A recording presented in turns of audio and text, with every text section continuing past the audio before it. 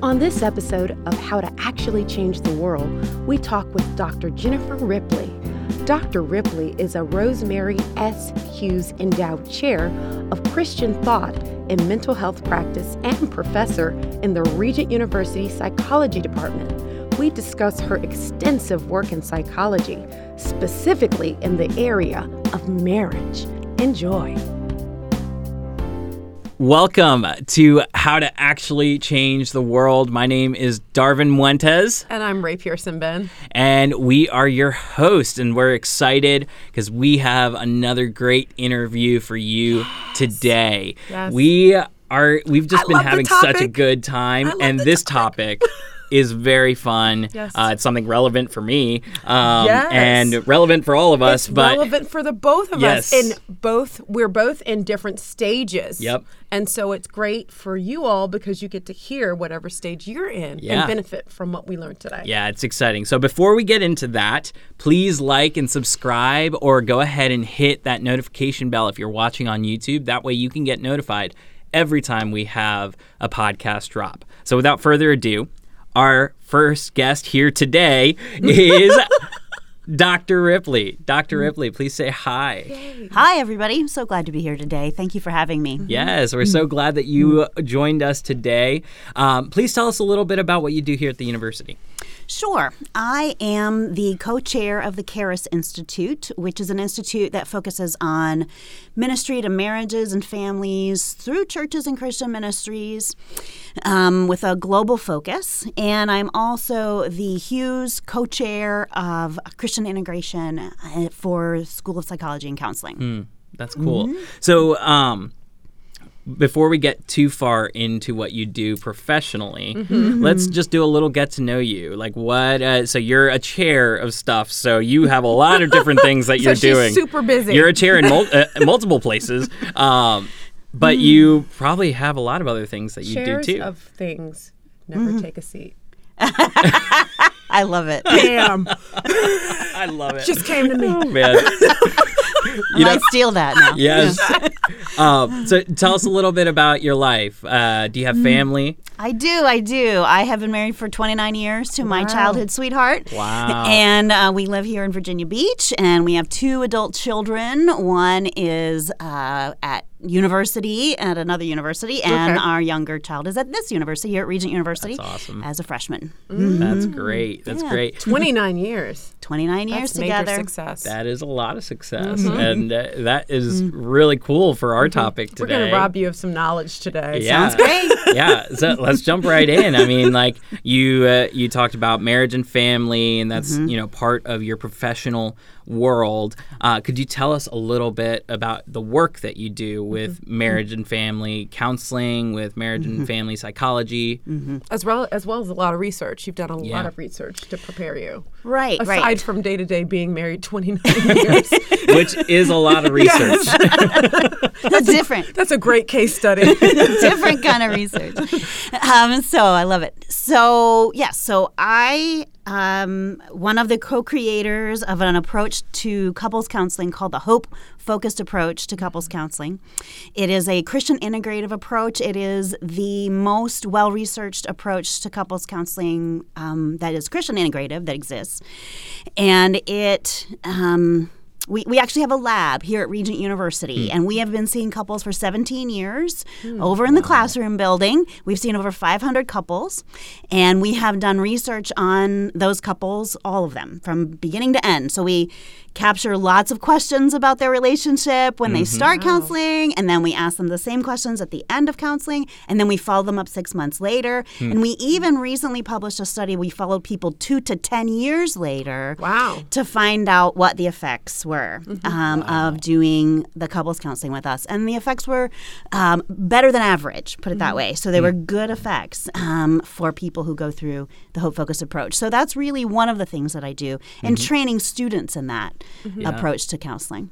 That's so cool. I think that, as Christians, we know that God has us here on this journey of perfecting saints, right? Yeah. And I believe that marriage almost 13 years in. Thank you. Praise the Gotcha. Lord. Yeah. I In the think hard years. that was probably. I know. It is. It is. It is. But I think that probably this relationship that I have is the one that has changed me and grown me the absolute most, and you will see that it does. Can you tell me, as a Christian, how am I supposed to view marriage? Great question. So one view of marriage that you're kind of hinting at is marriage as a crucible, as a place for discipleship, really marriage and family life.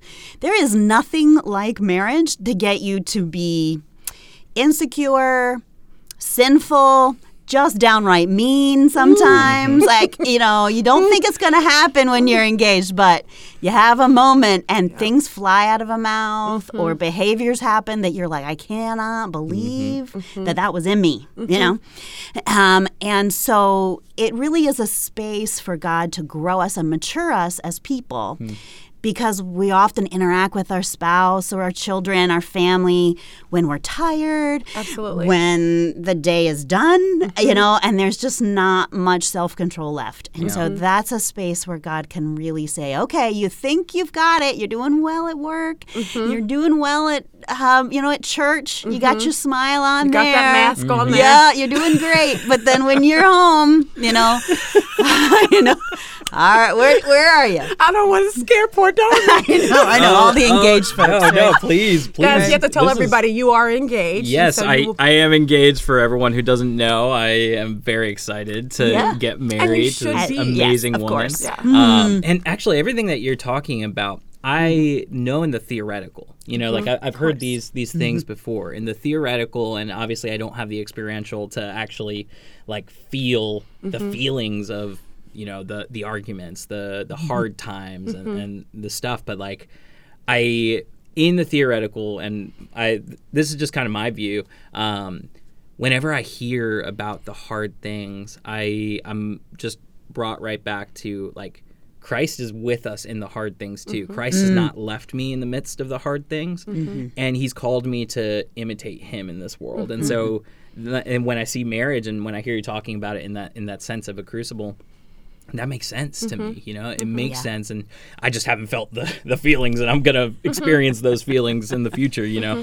Which that is a little scary at times, but it's something that I desire because I know that my Savior desires for me to do that, I do feel like during the time of my marriage, and you're right, we went through in the very beginning, I fairy tailed it in, I went running through the tulips into the marriage, and then all of a sudden I was in it, and it was it was not the fairy tale that I thought, right? Right.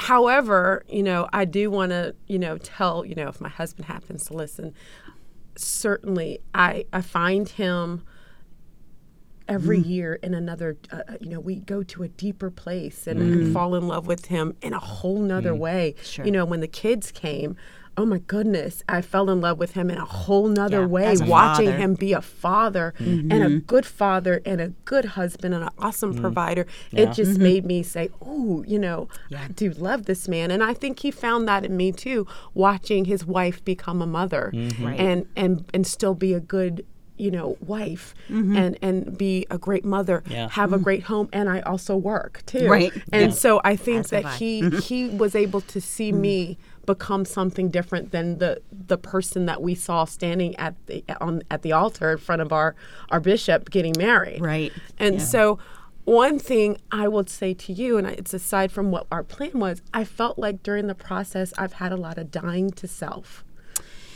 Yeah, that's a great metaphor to really understand that life in a family involves a kind of reciprocity of being able to die to self and to your own needs in the moment for the sake of others, and to trust that God is going to show up. Absolutely. God is going to give you what you need. This is not that you're going to become some kind of, doormat. Yes. Right? Okay. Like Some martyr. Right, exactly. There's no martyr doormats here. Yeah. Right? This is a moment where wisdom is met needed. Me. You know that ain't it. All right, then. Good. So, all right, you know, like your whole life cannot be for others. There has to be reciprocity there, but at the same time, it can't also just be about me. Absolutely. And most of us as humans are kind of bent towards, well, what do I get out of this? Oh, I'm falling in love because this person makes me feel so special and important, or because this person just makes my life so much better. And if we get down to brass tacks, we kind of can see that in ourselves. I think that's a moment of illumination that God can work in our hearts to say, okay, what are you about in this world? Are you about the kingdom of God through your home?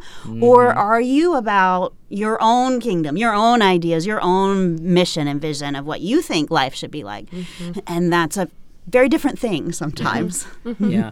You know, I didn't want to make this into any marriage counseling type session. I know. But I think that this is actually a really, really fun thing that I think our listeners would really love to hear. So for someone, and I think we have a varying range of like Experience. stages right here. I'm on the way to my wedding. You are 13 years in, and you said 29 years in. Could you give kind of like your thoughts in all your experience? I mean, you may have worked with varying levels, maybe 10 years in or maybe 25 years in.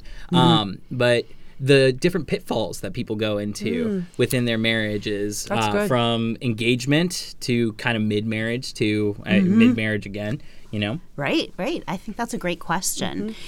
Let me hit with the marital emergency, is what we call it in the field of couple counseling, and that is the birth of the first child.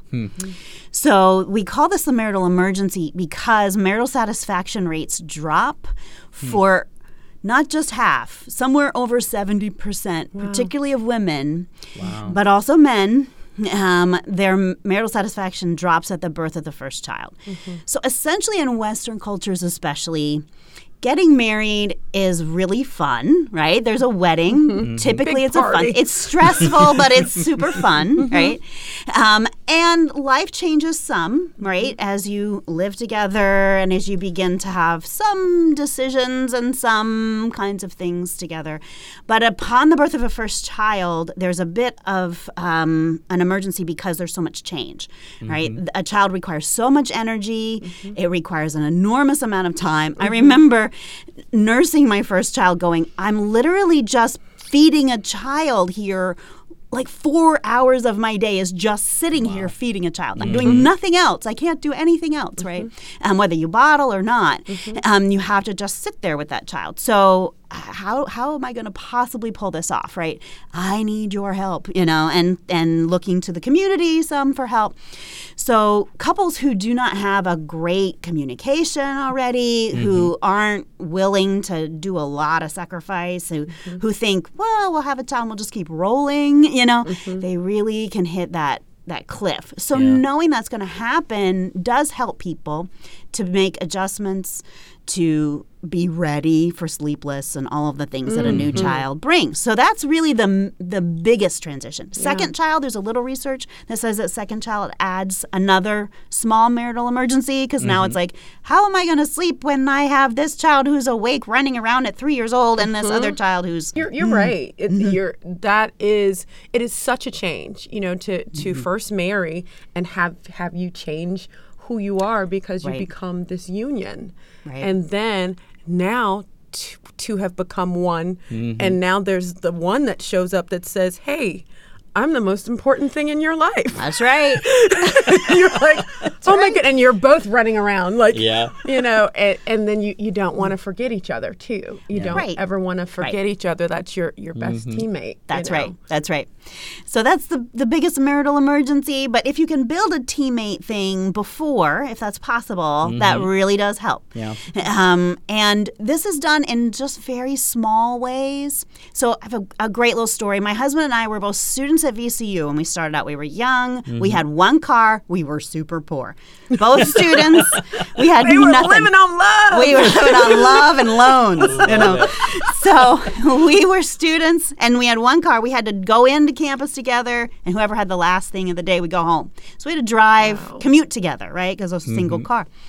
So what we didn't realize was on that drive every day, it was, well, what are you doing today? Oh, how you have a test? Oh, you going to work? Oh, you check in on all the little daily the world that your spouse is living in, right? And he would check in on me, and we do that on the way there. And then we do that on the way back, that 10, 15-minute commute.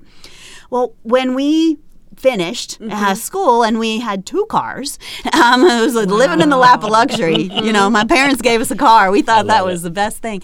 And so we all of a sudden went, who are you? Where are you? And these little moments of connection are really what matters. And so we had to have a new theme. We'd always done Friday night date night. We still do Friday night date night. But we had to have a little 5-minute date, instead of in the car, it had to be over breakfast or in the evening. But something like, what are you doing today? What's your world like? What are the details of your life? And this is so important just for everyday life. For a couple. That's beautiful. You're still doing date night in 29 years. We do. Tonight, we might go see my nieces, but I don't know. Yeah. Well, that sounds like date night. Oh my gosh. It is. Yeah. I love that. We do love them. And I think that's encouraging to me. Actually, Liana and I we recently she got a shout out. We haven't combined our finances because we're going to do that when we're married, but we have been doing it in the theoretical. So we just made a budget last night, and we looked into things, and when we finished it, I realized we don't have a date night on here. Why don't we have a date night on here? Let's get a date night on here. Let's make that happen right away. And so we put a date night on there every week. And, good for you. So that's very encouraging. I'm impressed. Things like that to be doing. So we're really excited. Yeah, it's just fun. It's just going to dinner. It's going for a walk. It's biking, whatever you like to do. It doesn't really matter. It's just connection with each other and remembering why you're together as a couple. Yeah, I love it. Well, if you've been loving this conversation as much as we have, please like and subscribe. We're going to take a quick break, and then we'll be right back. Did you know Regent is America's premier Christian university? In 2021, we received 7 distinctive #1 accolades. #1 online Christian college in America. #1 best online college in Virginia. #1 safest college campus in Virginia. #1 most affordable private college in Virginia. #1 online bachelor's in Virginia. #1 best value college in Virginia. #1 theological and ministerial online doctoral degree. Learn more about Regent University at www.regent.edu. Well, welcome back. We were having a really fun time talking about marriage and different pitfalls that happen in marriage and things that you can prepare for. And it's just been really fun so far. I don't know about you guys. I've just been enjoying myself. You here today. Yes, it's been so fun. So let's talk about some misconceptions. I actually, when we were prepping for this show, I sent you a couple questions. And one of the questions I sent was, why do Christian marriages have worse divorce rates than secular marriages? Which you very graciously pointed out, that's wrong. And that was news to me, because I think in popular Christian culture, we hear a lot that Christian marriages have worse divorce rates, that they're doing worse than secular marriages. And so I just kind of picked it up and then believed it. And then now you brought this up, so please go into it for us. Sure. I'm glad to. First of all, a lot of those kinds of surveys are very basic. They will just ask people, what religion are you?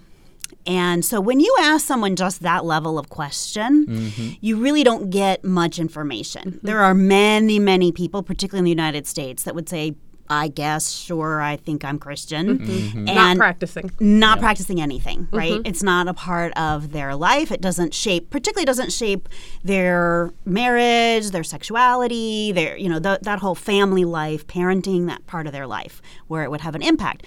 So, of course, it doesn't differentiate. It's just a big glob, essentially. So that question doesn't help. But when you start asking some different questions, so one question people have asked is how often people attend religious services. Now, there's nothing magical about religious services, but it's a quick indicator of how much they are inculcating the faith into their life, right? Because if you're not going to church ever. But if you're going to church regularly, you probably are trying to have that inculcation of faith in your family. And the rates then drop. I mean, if the national average, and it's very difficult to tell, but somewhere around 40 to 50% right now, it drops down to somewhere between 6 and 15% of people who attend church regularly together.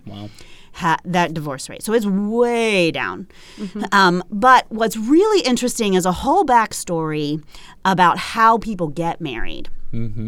So Scott Stanley is a researcher at University of Denver, really excellent, top-notch researcher. And he started something in his research called the slide versus the decide. Okay? So when entering marriage, one pathway that American couples tend to end up in marriage is called the slide. This is something like, I like you, you like me. Well, we're sleeping over at each other's house so often anyway. Why don't we just go ahead and share expenses and move in? And oops, we're pregnant. Oh, I guess we could have this baby.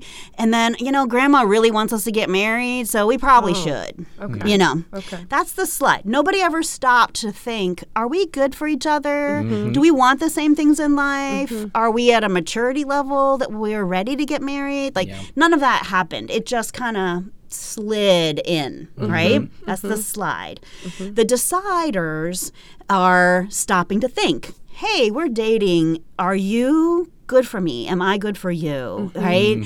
Can we see a lifetime of love? Do we want the same kind of family life?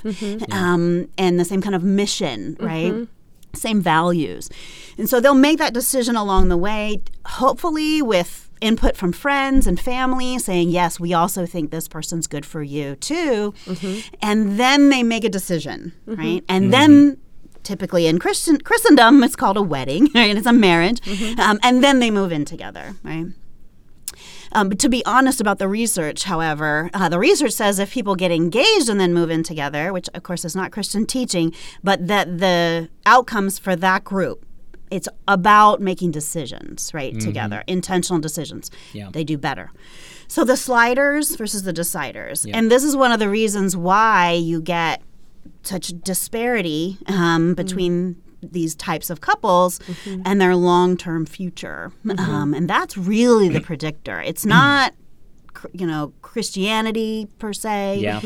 It's how they inculcate that into the decisions they make in their life. So it's about their actual life as a Christian. Are they actually a Christian person, or do they have this, this is just another label that they've thrown on themselves? Exactly. Or is it a hobby, basically? You mentioned something earlier in our first half about marriage satisfaction.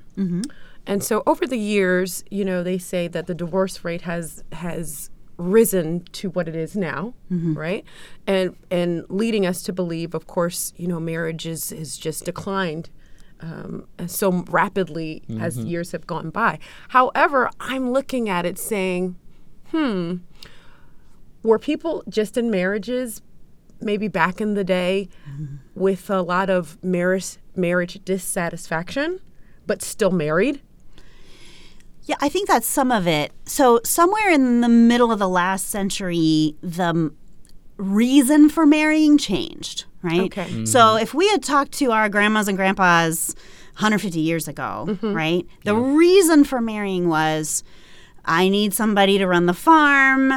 We are, fourth cousins or something, we're but distant enough that it's not icky. Okay.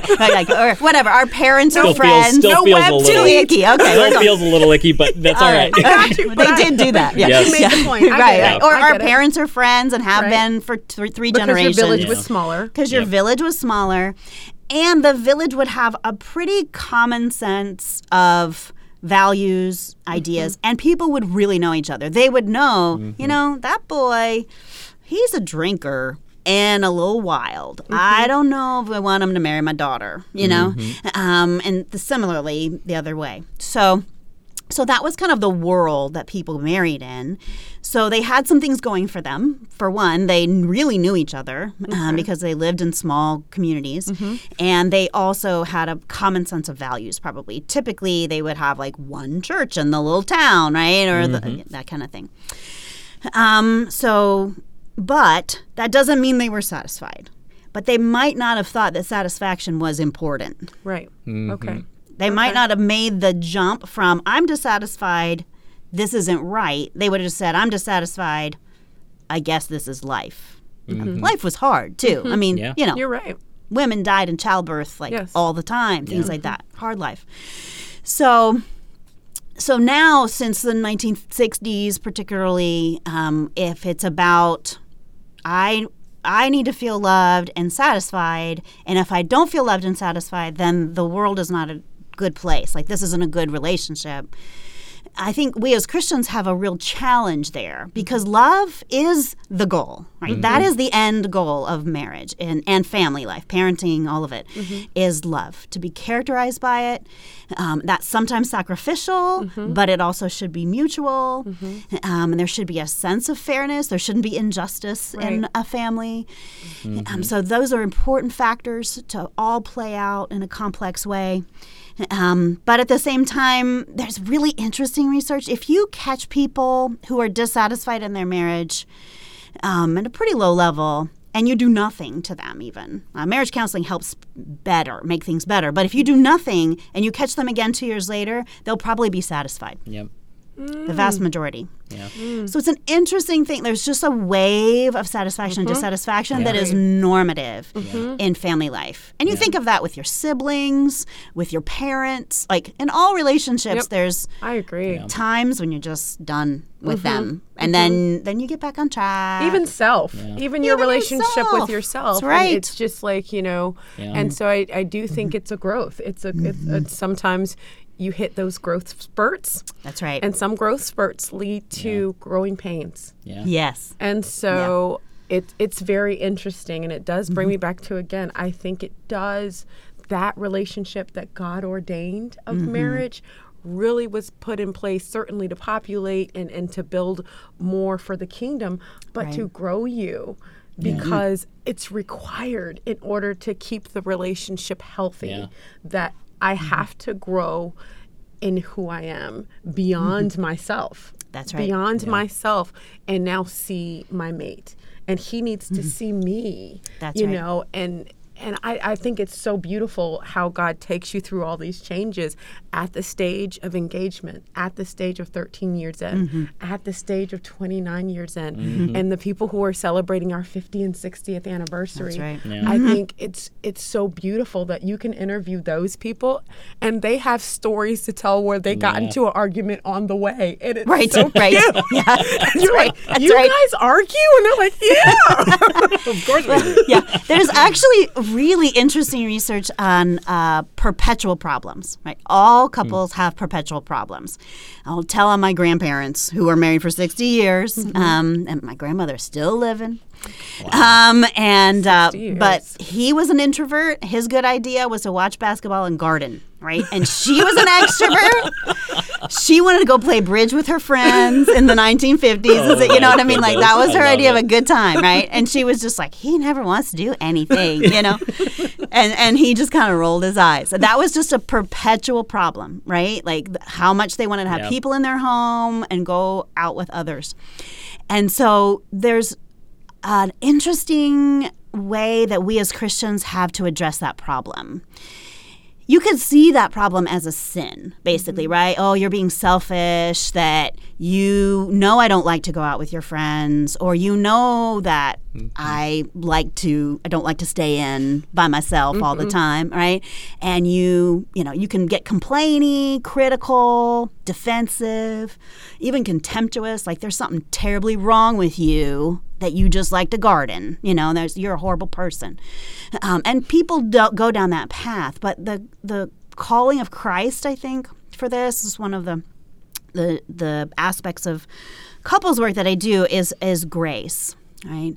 It's to see, and this isn't just the differences. It's funny about the introversion, extroversion thing, but sometimes it's really difficult things, chronic health problems, chronic depression, or character traits, being very insecure about things, and being able to have grace about that part of your partner, to protect it, to love that part of your partner, even though it causes pain to you sometimes, but to love it the same way we will love a part of ourselves that is insecure or peevish or whatever, that we're going with, and we'll be understanding and we'll be careful with that, right? And try to help it.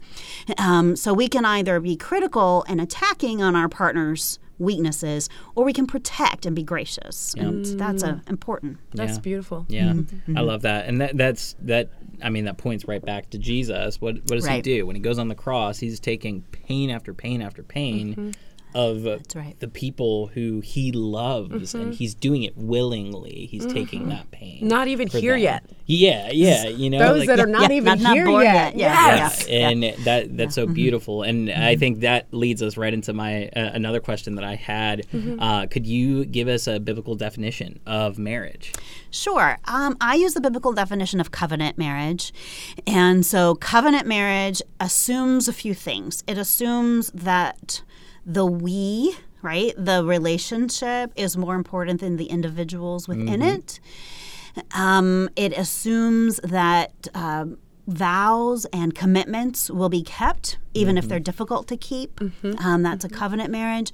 It assumes that I will be for the good of you, right? And I will look out for the good of you in the details of the home, in the details of raising children, in sexual life, and all of those aspects of life, that I will be for your good and you will be for my good.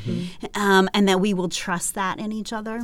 Yeah. And so that's a covenant marriage. There's a strong biblical kind of basis for that. Things like Hosea and Gomer, the stories of what biblical marriage is about.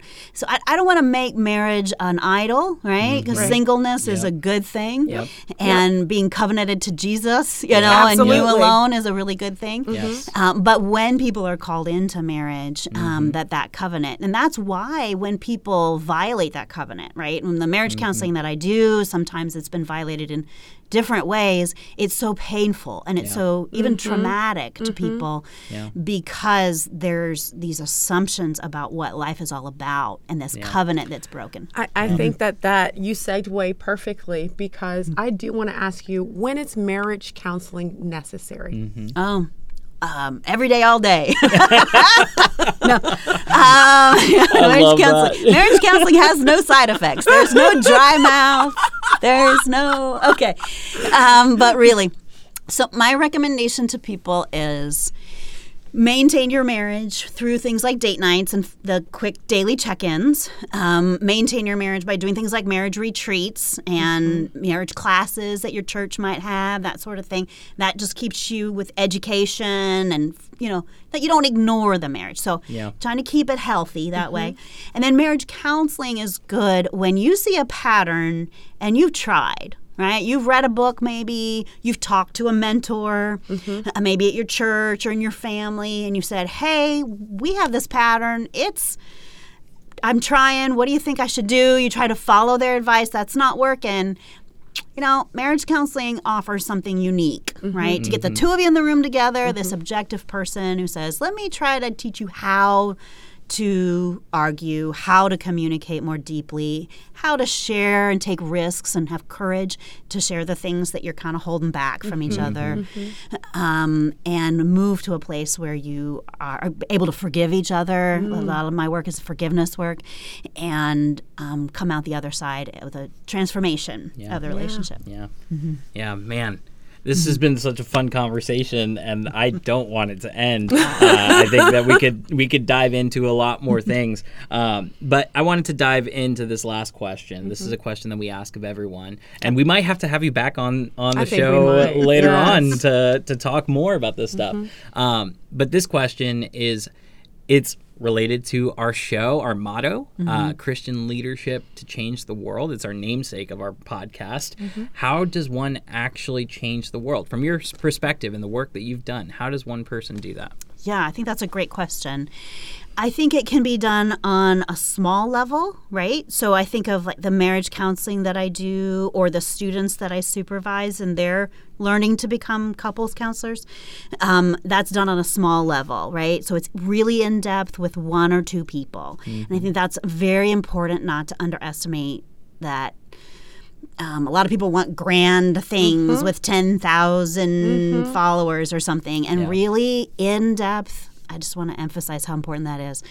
But I also think becoming excellent in your field, it's one of the things at Regent that I have always appreciated so much is this striving for excellence. We're not going to go halfway. We're really going to train students to be excellent at what they do. So when they go out there, they're like, oh, you really know what to do with couples work. You really know how to handle that couple who fights about their religion.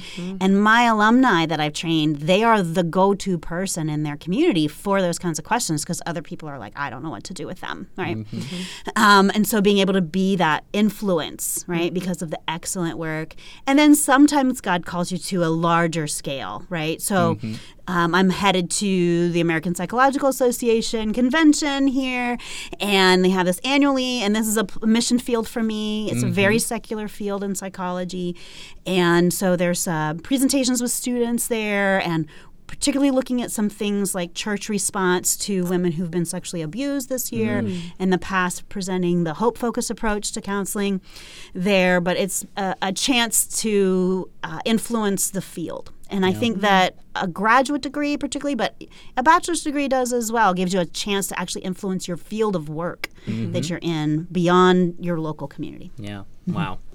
Well, thank you so much for joining us today. This has been so fun. And yeah, we might have to have you back on for another one. And I vote yes. Yeah.